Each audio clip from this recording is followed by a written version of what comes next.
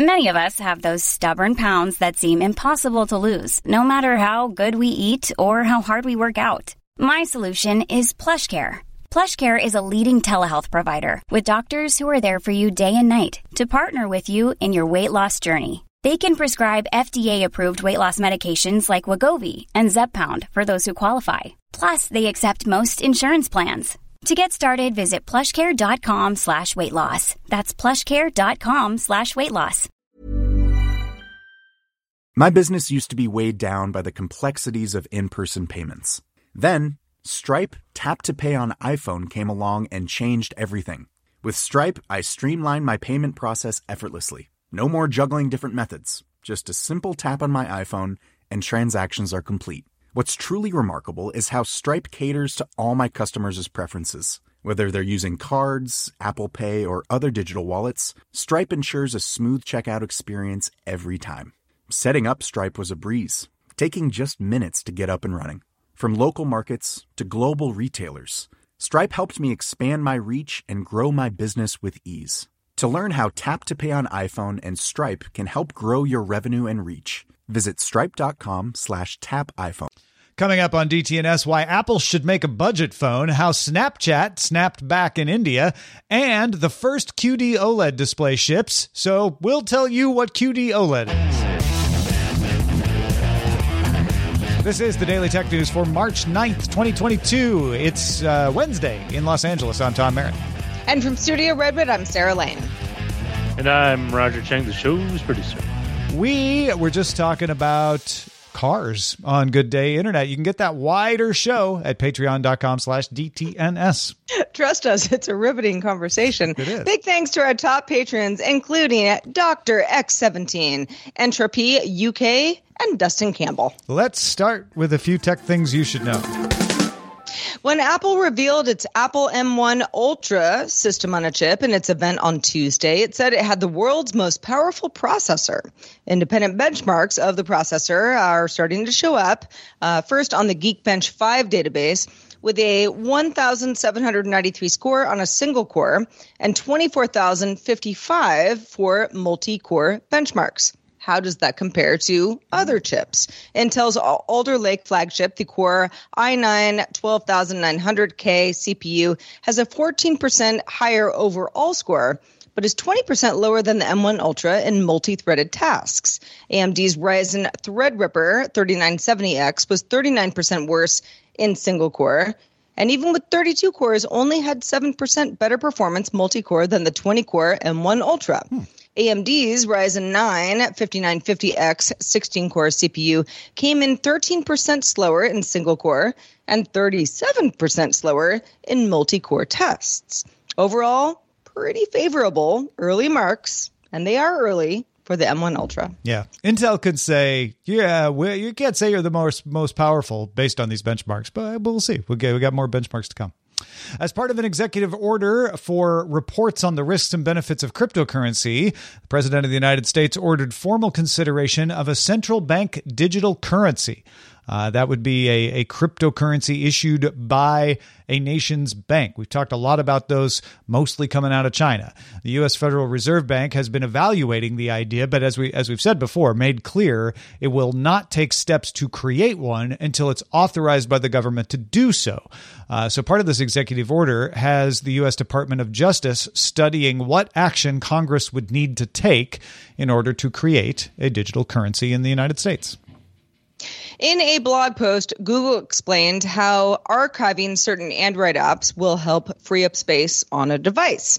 Archiving is like a partial install and can shrink an app by up to 60% without removing the app completely from a device. This is possible using existing Android APKs, and the option will come to developers with the Bundle Tool 1.10 release and will become functional after Google launches the feature to the general public later this year. We don't have an exact date, but it's coming. Developers can opt out of archived APKs if they so desire.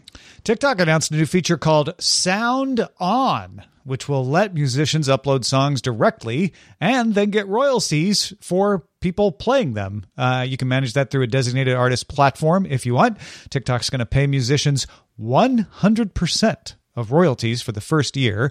And then after that, the royalties are split 90-10. SoundOn has been in beta since last year, and now it's open to all musician creators.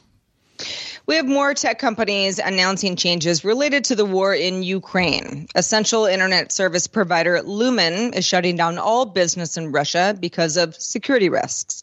With the shutdown of Cogent, Russian telecoms will have a more difficult time finding transit and other backbone-like services. Amazon has stopped accepting new AWS customers in Russia, and Belarus will not sell its video game New World in Russia, has stopped providing Prime Video in Russia, and will no longer ship retail products to customers in Belarus and Russia. Nintendo has indefinitely delayed its video game Advance Wars 1x2 reboot camp. The game's plot involves a country invading a neighboring country as part of a plot to destabilize world order. One might assume it's bad timing. And this is not a reaction, but Ars Technica has a good article from the Financial Times republished for free that talks about the efforts back in October and November to shore up Ukrainian cyber defenses. Yeah, there's some if you're wondering why there hasn't been more cyber fallout, for lack of a better word, in Ukraine, that Ars Technica article is worth a read. Twitter has launched a version of its website that is compatible with the Tor Onion service, the Onion Router Onion service. I know that's redundant, but that's kind of how you say it. Tor optimizes for privacy protection, and sites that are compatible with Tor can get around blocks and filters because unlike a VPN, it's relayed a lot. Twitter joins the BBC, Facebook, ProPublica, and others in offering Tor-specific versions of their sites.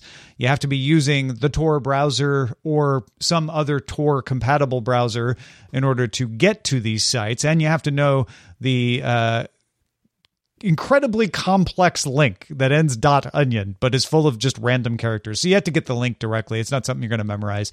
Tor routes requests through at least 3 relays around the world, which makes it almost impossible to block, and also makes it almost impossible to tell who originated a request. There can be some information leak at the endpoints, but while it's moving around, it's pretty hard to trace back. A site that operates at a .onion address can also work more efficiently with the Tor system and lock down a few more privacy leaks. So yeah, you can go to twitter.com in the Tor browser, but having a .onion specific address makes it work a lot better. One immediate benefit is that you can get Twitter even if it's blocked by an ISP this way. If you use the Tor address, you get the thing at the Tor address. You're not going to get redirected by somebody along the way. You either get the thing or nothing at all. It also helps Twitter detect malicious actors on their end who might be using Tor to attack their site or do automated scraping now that they're operating within the system. Governments can and do try to block the Tor network in general, but a workaround is to use something called a Tor bridge, which is essentially another Tor relay that's not widely known and therefore not blocked by the government. And then that gets you into the system and all the rest works the way it normally works. I know a lot of this would be, rightfully so, attributed to the war in Ukraine. But I wonder, and I was thinking about this earlier, how long has Twitter had this in development and just said, now's the time to roll it out? We finally have a great reason for a lot of people to be able to use something like this for their own safety and for anonymity and privacy. But what other companies besides Twitter can make use of this that haven't already? Yeah, I think you're right that Twitter was working on this before. It's not like they whipped this up in the past 3 weeks. Yeah. Alec Muffet, who posted about this for Twitter, called it a long-awaited tweet. And also called it the most important that I've ever composed. And that implies that they were working on this for a long time, but maybe they hurried up and got finished because of the war in Ukraine. Mm-hmm. And when you look at sites that do have .onion, Facebook has had one for a long time, in part to help people who are in regions where the government is cracking down and blocking Facebook to be able to communicate with other people on Facebook. I know that most of the world talks about Facebook in regards to privacy violations, but companies are big and full of a lot of people and very complex. And this is a situation where Facebook is doing something that really doesn't benefit it. It doesn't make extra ad dollars off the Tor network, and it doesn't pay for itself. It does it because this really does help people to access the service and use it for important situations in places, like Myanmar, for example, where the government is trying to shut it down. There's all kinds of criticisms you can rail against Facebook. I'm not trying to let them off the hook for that, but it's possible to hold two different ideas about something. This is one of them. And so I think Twitter's doing the same thing. They're not going to get a huge benefit out of this, but it does help people. And I think that's why they're doing it. Well, and as you mentioned, it requires a bit of jumping through hoops to be able to use a Tor compatible browser. Some of you out there are like, yeah, I'm familiar. Other people might be a little not as familiar, but it's a good option, especially in this day and age. And keep in mind that the Tor version of any of these sites doesn't protect you from the site operator spying on you. So going back to that Facebook or even Twitter conversation, like once you're logged in, they can see everything you do. You have to be trusting the site operator at that point. But if somebody's trying to stop you from getting there, then the Tor website can help you around that. Well, let's start the next story with some context because I think it will be helpful. Back in April of 2017, a widely adopted hashtag boycott Snapchat campaign started in India following a Variety report that alleged Snap CEO Evan Spiegel said he didn't want to expand his business into poor countries like India and Spain. Now, Spiegel denies ever saying this, but pushback ensued, as it does when things like this circulate. Take note, Snap's India user base at the time was less than 5 million. That is a very small portion of Snap's overall market share. Snap's Android app, also full of issues at the time. However, in 2019, Snap hired former Facebook executive Durgesh Kaushik as its managing director for South Asia. Within his first year on the job, Snap rebuilt and launched on Android in 9 Indian languages. Snap also offered augmented reality lenses to celebrate 75 Indian festivities, including Diwali, Onam, Independence Day. Big stuff. Makes a really big, impression on a country of many billions of people. Now, Snap has more than 100 million monthly active users in India. That is the largest market outside the U.S. The U.S. was its first market. India, it is a close second. Adding to the growth, it's partnered with game developer Moonfrog Labs, e-commerce brand Sugar Cosmetics, and Sony and Z as media channels. Yeah, so hat tip to Nilesh Christopher at restofworld.org. You should definitely read his article about this, which goes into a lot of these details. And that's the inspiration for us talking about it today. It's a great article. I think it points out very well that if you want to succeed in a country, it's difficult for most systems to just take what they developed for usually the United States, if not Europe or China, and then just hang it up somewhere else and expect it to work.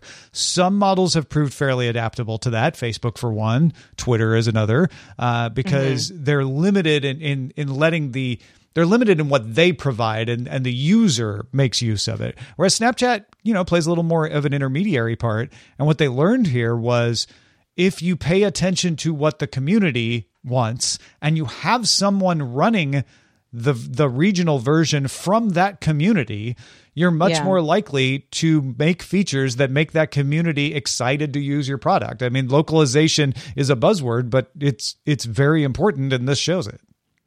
Yeah, the whole sort of like backlash, Snap doesn't care about, the Indian people. That aside, and, I'm not going to say, what exactly happened there, but there was a lot of backlash because, many folks in the country felt not only underrepresented, but straight up dissed.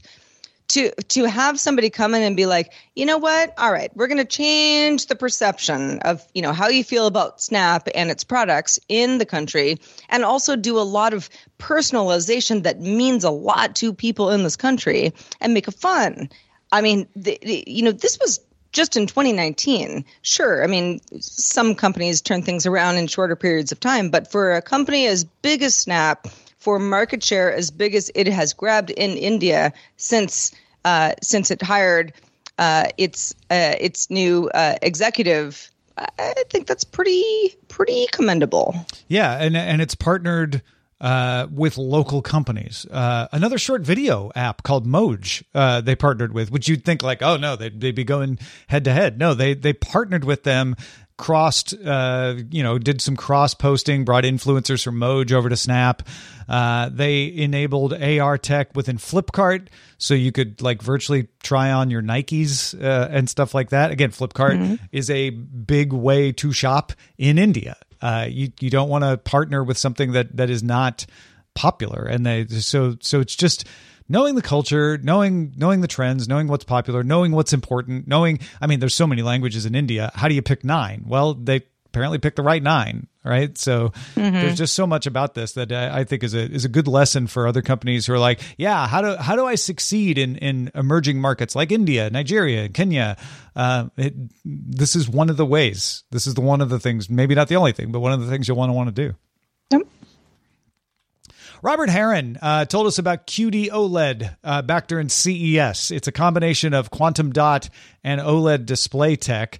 The benefit of OLED is that each pixel is its own light source. So when that pixel's off, it's completely dark. You don't have a backlight that you have to like block out. Even when it's right next to a bright pixel, you got good contrast. The trade-off, though, is your overall brightness isn't as high, partly because there's a color filter, since the LED is just one color in an OLED. So you have to have a color filter to add color. That brings down the brightness some. And also, if you try to drive the pixel brightness too much in the individual pixels, you're going to shorten its life. So there's a balance there. That's why LCDs might be a little brighter, but they're not as good as the contrast. Quantum dot, or QLED, uses quantum dots that can convert white LED, not OLED, but just regular LED light, to color without a loss of energy. So you have the LED send the white light to the quantum dot turns it red, green, blue, etc. They can achieve better brightness because of that, but you do lose some of the contrast and the deep blacks that you have with OLED because you're still using the LED backlight. There's something called mini LED helps with that some, but the big win is expected to be this QD OLED. It tries to get the best of both worlds, the quantum dot and the OLED. You use blue OLED pixels and combine those with a red and green tuned quantum dot subpixel to change the color. That gets rid of the color filter, so you're not dimming the image, and you keep the precise dimming control of being able to turn individual pixels on and off. QD OLED TVs use Samsung-made panels. They were all over CES. The first TVs are coming soon from Sony, but the first shipping QD OLED screen is a 34-inch curved gaming monitor from Alienware. The Verge's Cameron Faulkner is among those who got an early look at it. It promises up to 1,000 nits peak brightness. It hurts my eyes to just think about. Supports NVIDIA G-Sync for low latency HDR. Has a resolution of 3440 by 1440. Alienware's QD OLED monitor is available now for $1,300, and it'll even work with game consoles, though The Verge points out game consoles are built for 4K OLED TVs, and it kind of shows. So this monitor is really best suited for your PC gaming. Among the advantages for PC gamers are on-screen settings that are meant for gaming, unlike your TV, which is meant for watching Netflix, and burn-in is warranted for. So burn-in for OLED TVs is not much of a concern anymore, but it can still be a problem for PC setups. So Alienware gives you a 3-year warranty against burn-in. So crisp, wonderful-looking video gaming monitor using QD OLED. Well, first of all, because I'm in the camp too, don't worry if you say OLED, LED, QD, OLED, and get confused. Here's my question. Of these specs, and they sound great, what would be the PC gaming on-screen setting, the overlay, that would be great for gaming but not great for something like a Netflix show? Well, because you want to handle things like frame rate. You want to be able to get into some pixel refreshing and things like that are available in your TV, but they're buried.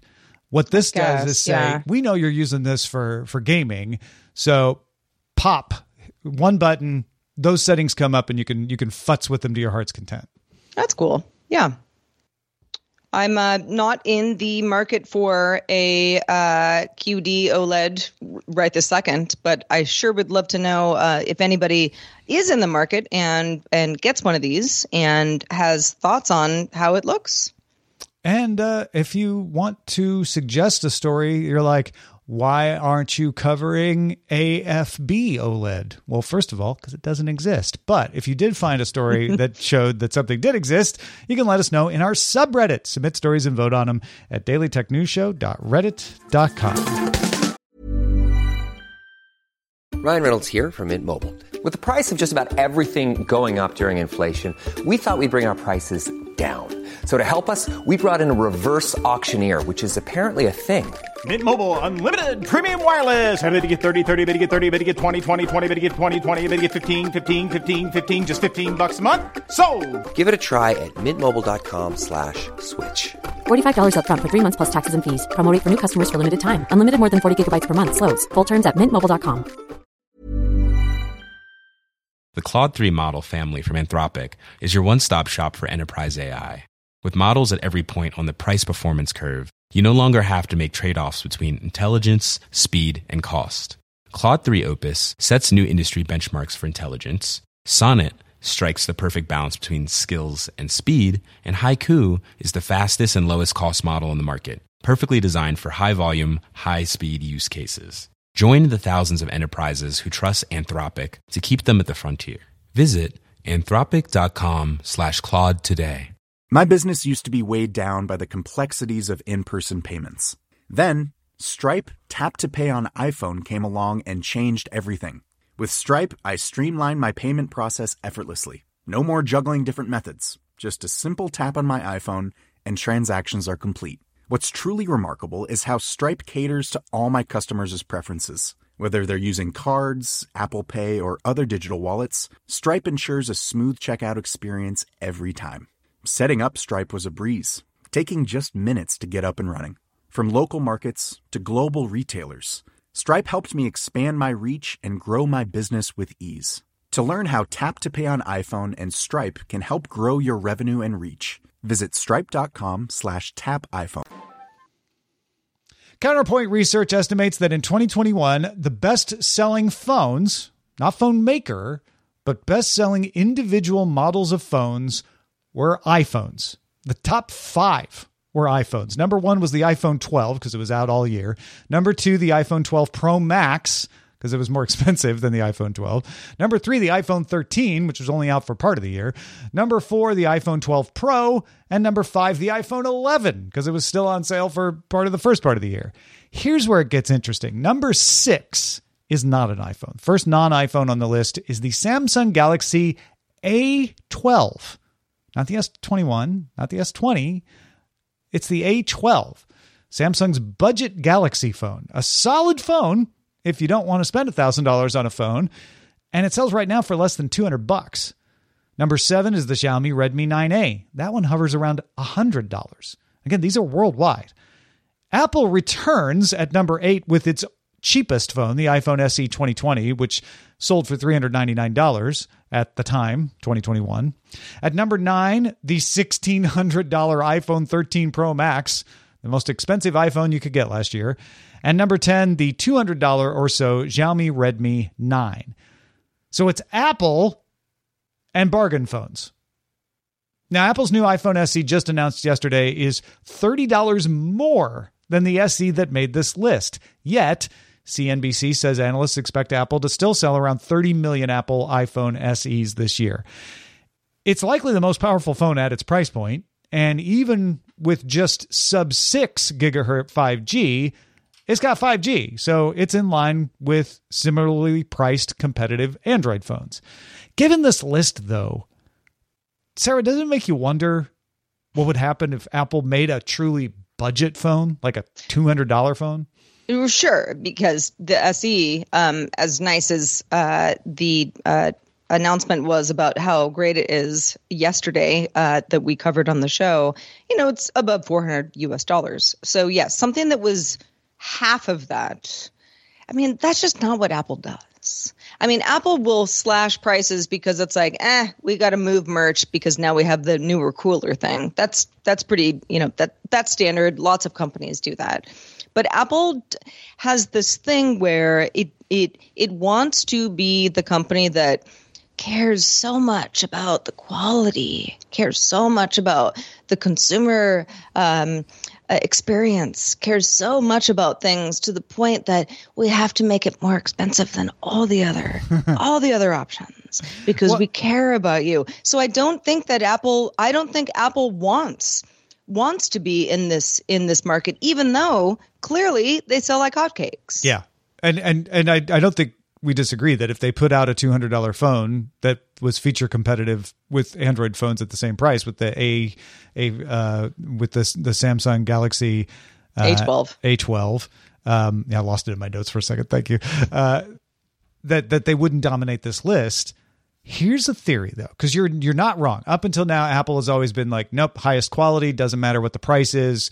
The SE is only the SE because we can make a quality phone at that price. That's the cheapest we can make a phone that we are satisfied with. What if, though, the pivot to services is having an effect on Apple?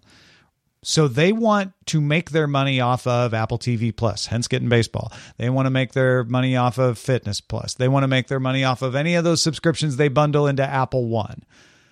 And to do that, one thing it frees them to do, I was thinking about this in relation to the M1 Ultra, that studio computer is going to last a long time. You aren't going to need to upgrade it. And everybody always accuses Apple of planned obsolescence. I've always thought of it as happenstance obsolescence. Like, we don't mind that products go obsolete. But what if they're looking at it and saying, we've made such a good chip, people are not going to have to replace this computer for a long time, but we're going to make subscription revenue. So even if they don't replace the hardware, we can make money off them. Could that justify a cheaper phone of like, and imagine if we could get this cheaper phone into more people's hands. Granted, not all of them are going to be able to also afford a monthly subscription, but because it's so cheap, maybe some of them will. And then we increase that subscriber base and that subscription revenue. Well, I mean, the story has always been Apple makes all of its money off of hardware revenue. Right. That is where Apple makes its bread and butter. All the other stuff is either a loss leader or something that just gets you to buy that hardware. Yes. At what point do we get to the point where Apple's like, please buy our really expensive hardware, but if you don't, let's get you into our ecosystem subscription fees that, will over time, hopefully you enjoy the experience, but whatever, over time, we'll get a lot more money out of you, that is not new. This is not Apple reinventing the wheel here, but it could be, like you said, the first point that Apple's like, you know what, we're going to allow a lot of people into the ecosystem that they either couldn't play at all or they had to have a super old phone and it didn't play well anyway. Yeah. And the problem before was if you put out a bottom level spec phone for cheap, it gets obsolete real fast, except that that's not as true as it used to be. We may be getting to the point where they could put out the iPhone Express. It's still going to be good for 5 years, but with minimum specs and only cost, even if it cost you $300 instead of $100 or $200, I feel like that enough people would pay the Apple tax even at that price point. Mm-hmm. Yeah. The iPhone minus. The iPhone minus. I'm just kidding. I know. Terrible the iPhone idea. Light. The iPhone Express. I was like, choo choo train. I'm in. I'm in already. Well, listen, folks, I have a meme alert to alert you to. You maybe are familiar with this. I was not until this very morning. There is a community of folks using sensors connected to various plants and also mushrooms, known as fungi, to make synthesized music. You may have seen the results on Bandcamp, perhaps YouTube, maybe TikTok. Now, some artists say that the plants aren't actually directly making the music themselves, but the artists, are using electrodes, which can then measure tiny fluctuations in the electrical current between different areas of the plant, and that data can then be repurposed in the creation process, such as translating into notes within a certain key.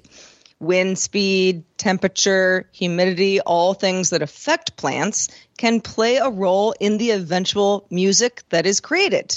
One TikToker said that he started uploading under the pseudonym Modern Biology back in April. I have now followed you, by the way, Modern Biology. And then after plugging his system into an ink cap mushroom, found it outside his front door, said, let's see how it goes. Recorded the results, and then that video got over 25 million views. People are interested. He recommends the program Plant Wave for anybody interested in getting into the plant synth game. Joe Patitucci, who's the CEO of Data Garden, which makes Plant Wave, says that Plant Wave came about after more than a decade of working in this kind of general space. And The Verge notes that back in 2012, so, more than a decade ago, Data Garden was invited to create an installation at the Philadelphia Museum of Art where they hooked up electrodes to 4 plants with an algorithm designed by Patitucci, transforming the data into harmonies. So if you're really interested in this, check out Jay Castello's article on The Verge. We'll have a link to that in the show notes. And I found a philodendron playing a synthesizer. Oh, I love a philodendron. On YouTube. It sounds like me playing piano, frankly. Sounds like something you might do on mushrooms. Yeah. With mushrooms. Don't eat the philodendron, though. Now, but from what I gathered from what you were saying, and in Castello's article, a lot of these folks are not doing that where they're doing real time. They're doing that and then using that as an inspiration to make another tune that is probably a little more accessible for people. Indeed, yeah. The general consensus is the plants aren't telling us what to play, but based on the way that plants not only move, but react to their environments in ways that are unexpected, or at least to humans, make something that sounds kind of fun and surprises and delights. Yeah. Your plant could play bass. I imagine a fern would play a pretty mean bass. Dire Straits. Yeah. New band member. Palm tree on drums. He doesn't mind. Yeah. Philodendron on synth. Anyway, good stuff. All right, let's check out the mailbag. All right. Brian M64 wanted to weigh in on Apple AirPods versus AirPods Pro versus other options that you might have. We've been talking about in-ear Bluetooth headphones and what works for folks and what doesn't. Brian says, I consider myself an Apple fanatic. We just have pretty much everything Apple has to offer. iMac, MacBook Pro, the M1 Max version, Apple TV 4K. Everybody has their iPad. We have 3 of us in the house. Also AirTags. I used to have the Apple Watch, but that's for another email. Brian, do email us about that because I'm about to get one. But Brian says, here's the point. I also had the AirPods, and then I got the AirPods Pro and gave my wife the hand-me-downs. I found that my ear canal got irritated. Although I don't have any known allergies, I thought I might be sensitive to silicone. So I researched them and got the foam tips for the AirPods Pro. Still irritated by something being in my ear. Bummer. I found the Shots bone conduction headphones. Absolutely love them. Depending on the model, they're probably 1/2 the price of Apple products, depending on if you can get your sale, of course. One downside is proprietary magnetic charging cables, but I find them comfortable to exercise in. That's walking, rowing machine, etc. So they're the Shokz, SHOKZ. Yes. Headphones. If you want to take a look at them, these are cool. Now they're the ones that have the cable connecting the 2 earbuds. They're not free floating. At least it doesn't look like they have any models that are free floating. Some folks really prefer that though. But yeah, I mean, exactly. The more I talk to people about, particularly when jogging or I don't know, if you're going doom begging or anything else where you're going to be kind of bouncing around a lot, some folks are like, no, I don't. If I lose one and it's not attached to the other one, that's a bad deal. I've actually kind of thought about maybe going that route in the future. Yeah. Thank you, Brian. This is a good alternative for folks. Love hearing about that. Yeah. Thanks, Brian.